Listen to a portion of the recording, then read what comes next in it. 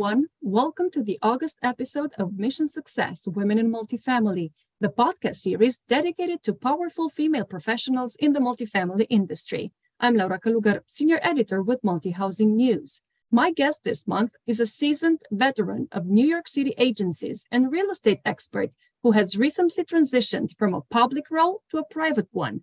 Melanie La Rocca now serves as Chief Operating Officer for BFC Partners, guiding the firm's workflow, strategy, and essential business processes. Melanie's background fits perfectly with BFC's focus, which is creating much-needed affordable, mixed-income, and market-rate housing while revitalizing communities. Welcome to Mission Success, Melanie. It's a pleasure to have you here. Thank you. It's a pleasure to join you. Personal curiosity first. You spent almost 2 decades as a city employee in various roles.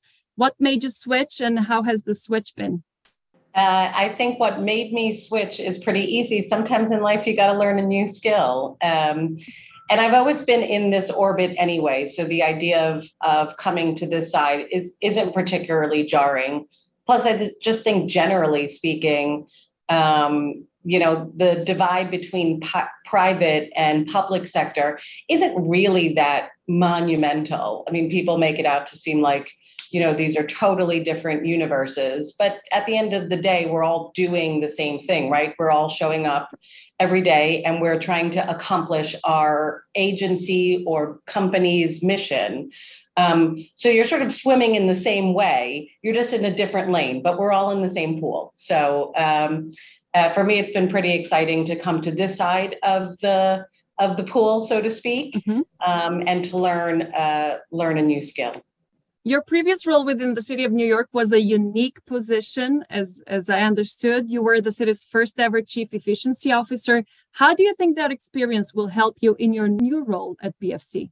That's a great question. I think a couple of things. It certainly was a pleasure to be able to be in the position of creating a new office. And for me, the thing that really gave me joy was being able to bring forward this mentality of a customer's experience into government, which I think is such a often neglected and not really appreciated enough part of government work. And that's true across the board. If you look at the private sector, you see such a stronger embrace of customer experience as a defined and measurable part of work. And so being able to introduce that in the government sector and being able to introduce that in one of the largest cities is certainly a feather in my cap. That said, I've had a lot of roles, like you said, as we started in city government. So coming on this side, I certainly am taking pieces that I've learned along the way, whether it was at my time in a construction authority or at my time at building. So cobbling together all of my life lessons from, right out of college, doing constituent work up until my most recent role. And BFC typically works hand in hand with the community, the local government, and other professionals. And this basically means that you will most likely still interact quite a lot with some of your former colleagues. How much easier will this make your job? Certainly, it doesn't hurt to see a friendly face. That is a truism. But I would say this, knowing the sort of mentality of government, knowing its value systems, and knowing how it operates and how it thinks is equally as important, if not more, than having a friendly face across the table. Obviously, it's worth saying I have certain provisions which will bar me from talking to some of my colleagues for a period of time, obviously worth saying out loud, that we're all mindful of that. But generally speaking, the work that we do here at BFC is so intermingled with our community members as well as our government members. We're really firmly committed to creating affordable housing in the city and elsewhere, but in particular the city. That is our home.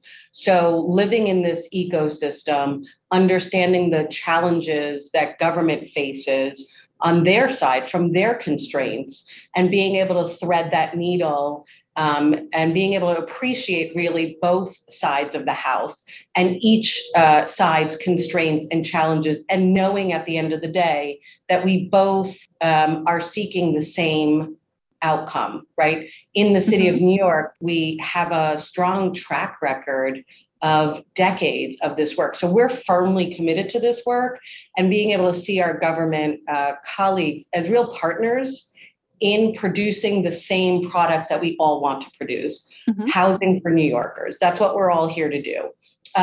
So long way of saying, great to have friendly faces, better to know the constraints and the challenges and the goals of both sides.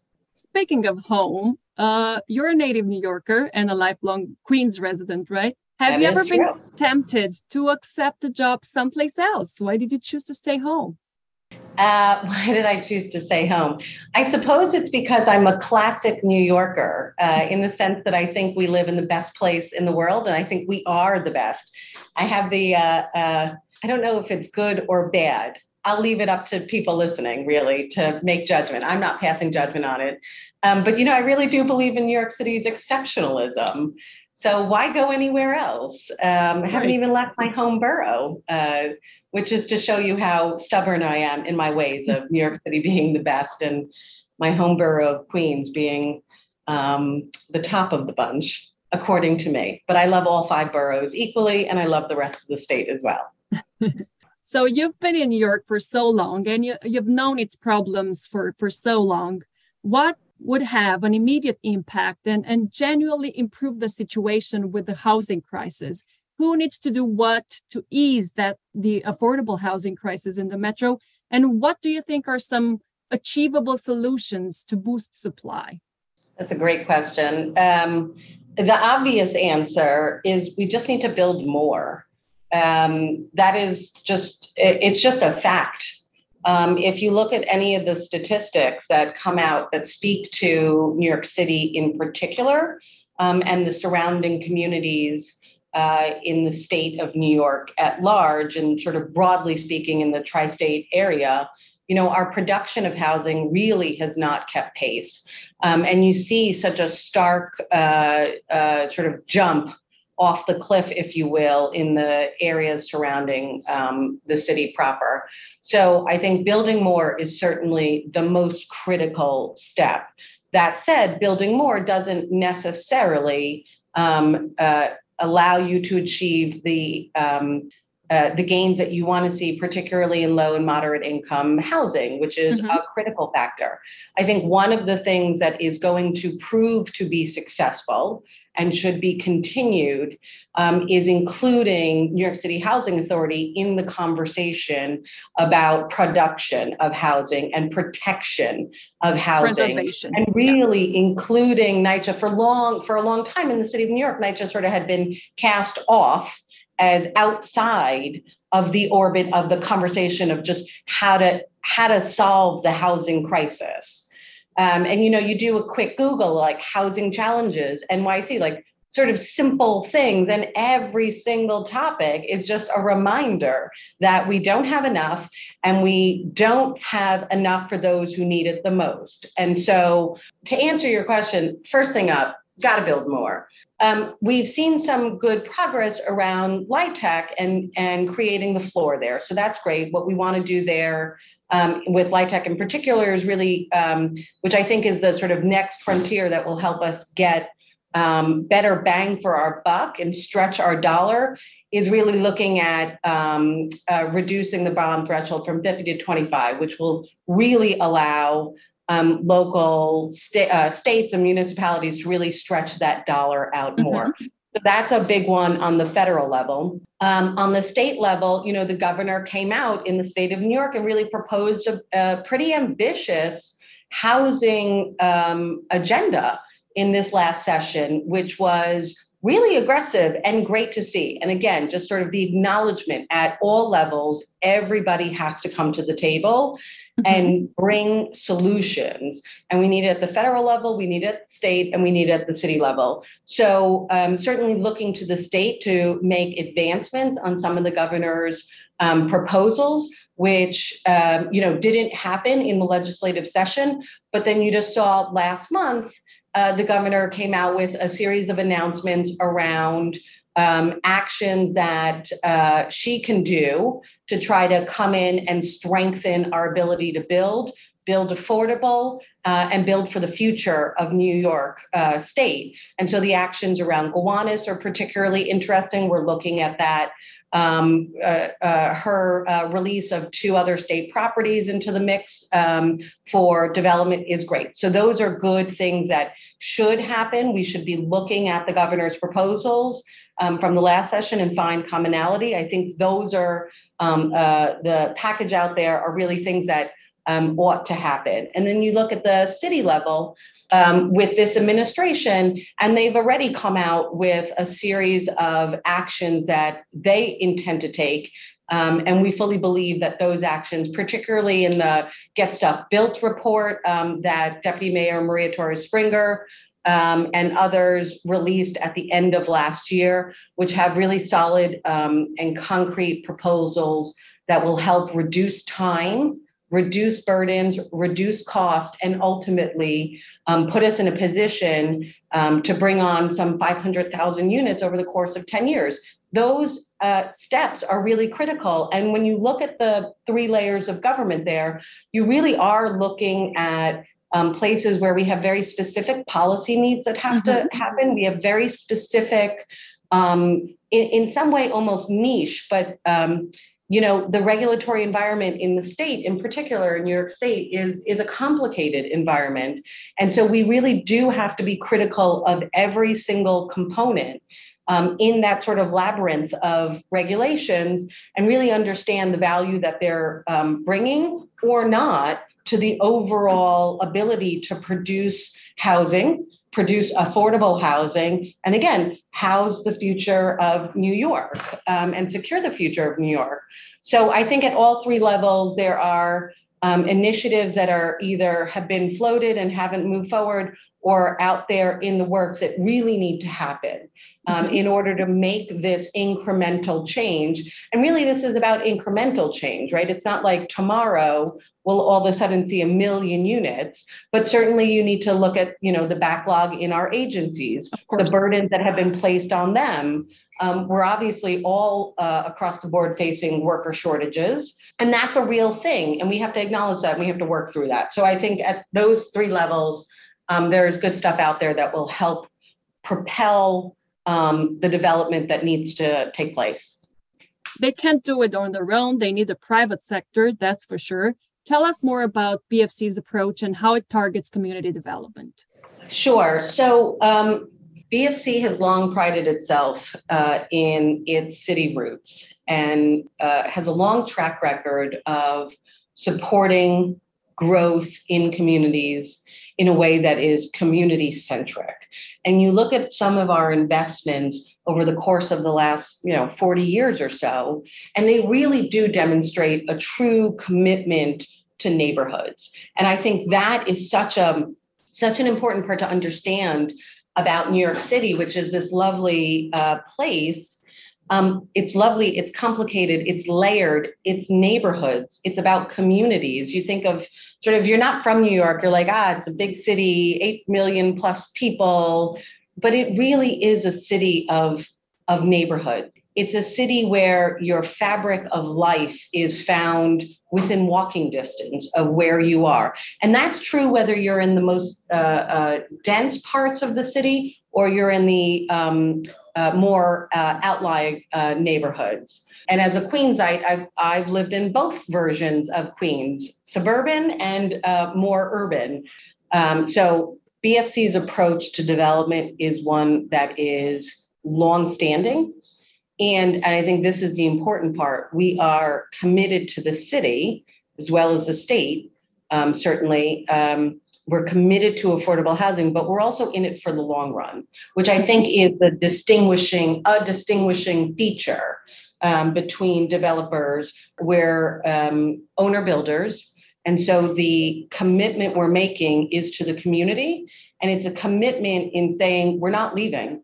We're investing because we believe, as a sort of philosophical place. We're coming from the sort of philosophical place that we need real housing for New Yorkers. We need housing for New Yorkers that is diverse, that acknowledges the diversity of housing needs, which is such an important part. When we talk about, it's so easy to get lost in we need more housing.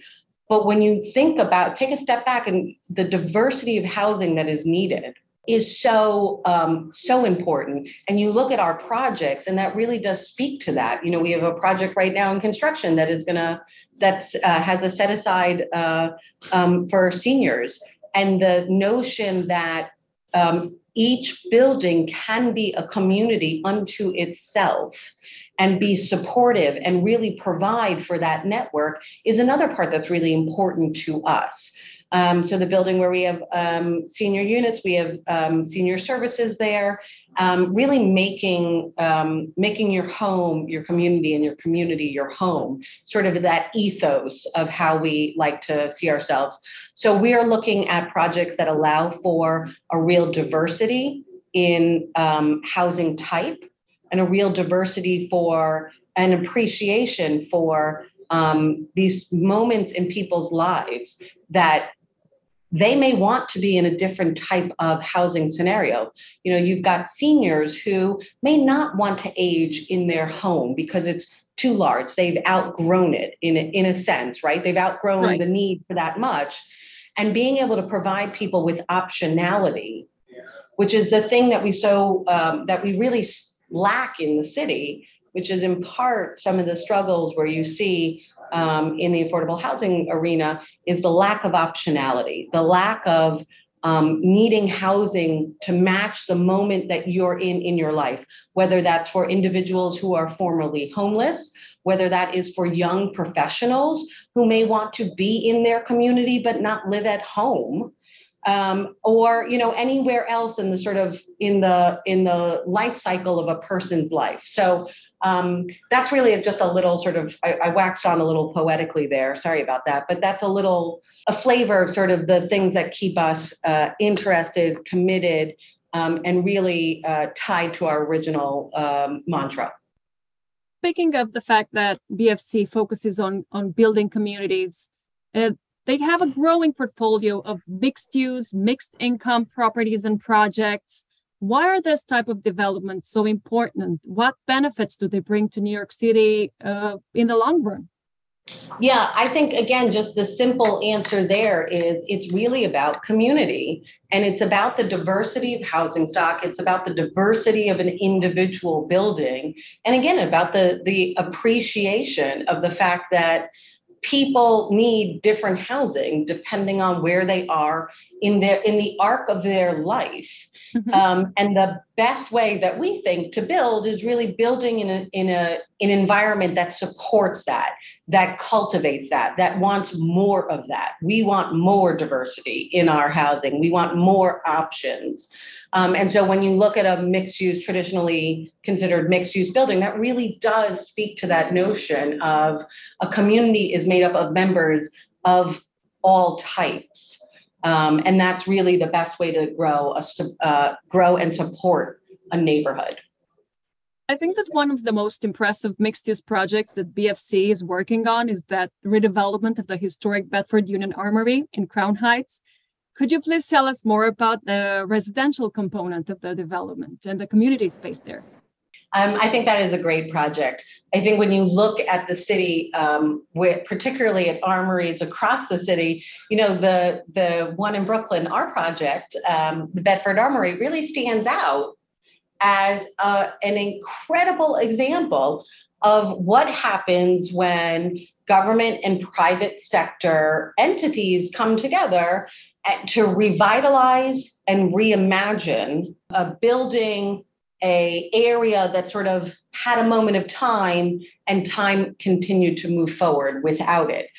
So that's really the beauty of the Bedford Union Armory. It's the fact that we were able to collectively, as in sort of in unison in some manner, really move forward and revitalize this building and add housing was really remarkable. So you have two buildings there where we delivered 415 new apartments, 50% of which are affordable to low and middle incomes. We have some car parking space, which people either like or don't, I suppose, depending on your point of view.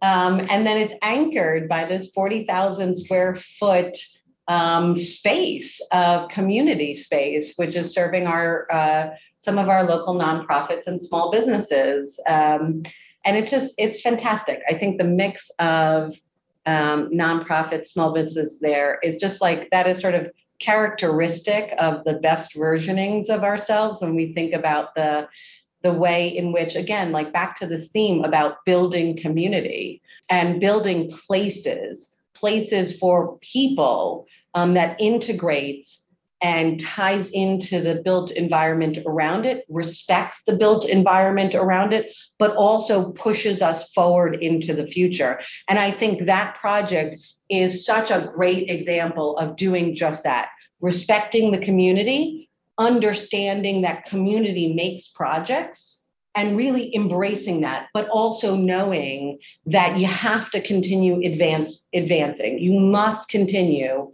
to build and bring opportunities for neighbors that are there and future neighbors as well. BFC has also recently announced the third and final phase of a mixed-use housing development that will bring more than 1,000 units of fully affordable housing to Coney Island Surf Avenue. What can you share about the impact of this project for the Brooklyn community? Yeah, I think, again, just, you sort of think about the Armory building, you think about Coney Island, very different geographically, right, in terms of location in the borough of Brooklyn, and certainly totally different vibes. That said, you look along Surf Avenue, which is where the project is in Coney Island, that's really like the heart of Coney Island. Phase 3, which is the one that we just announced, will bring on some 464 units of fully affordable, which will bring our project total at the end of the day to over 1,300 fully affordable units. When you think about that volume and you think about the impact that those three projects are going to have, and they're all sort of collected next to each other, just think about the sheer number of units that are coming online, the incredible positive impact just those three projects will have to that part of the heart of Coney Island. It's incredible. You take a step back and you think about, all the great things that are happening in Coney Island, the great things that existed there even before us. And then you look at sort of the opportunity to be in a position to add good, high quality, affordable units into a neighborhood in a manner that is, again, respectful of the surrounding community and acknowledges the fact that we need to progress forward together. And the ability to say, wow, we will have delivered 1,300 units of affordable housing is remarkable. You mentioned diversity and integration several times within this conversation. And mixed-use, mixed-income developments today must promote, and usually do promote diversity, equity, and integration. Why are all these elements vital to make an impact on the New York City community in the long term? Yeah, I think, you look at New York City is diversity. We are the hallmark of diversity. I mean, it's a city of immigrants. And it's probably one of the only places in the world where you can just stand on any corner and meet anybody from anywhere. Right. It really is just that simple. And so that is the fabric of New York. That is who we are. And so our housing development really needs to reflect that. And again, you just look at the history of what we've been able to accomplish with our partners here. at BFC and you look at some of the projects we've done, one comes to mind. We had a project right around, also in Brooklyn, incidentally, which is not quite as recent project of ours, where we did the first LGBT housing, which was just, again, like these moments to really make impact, these moments to put your fingerprint on New York that is just sort of it's a collection of people and ideas and cultures.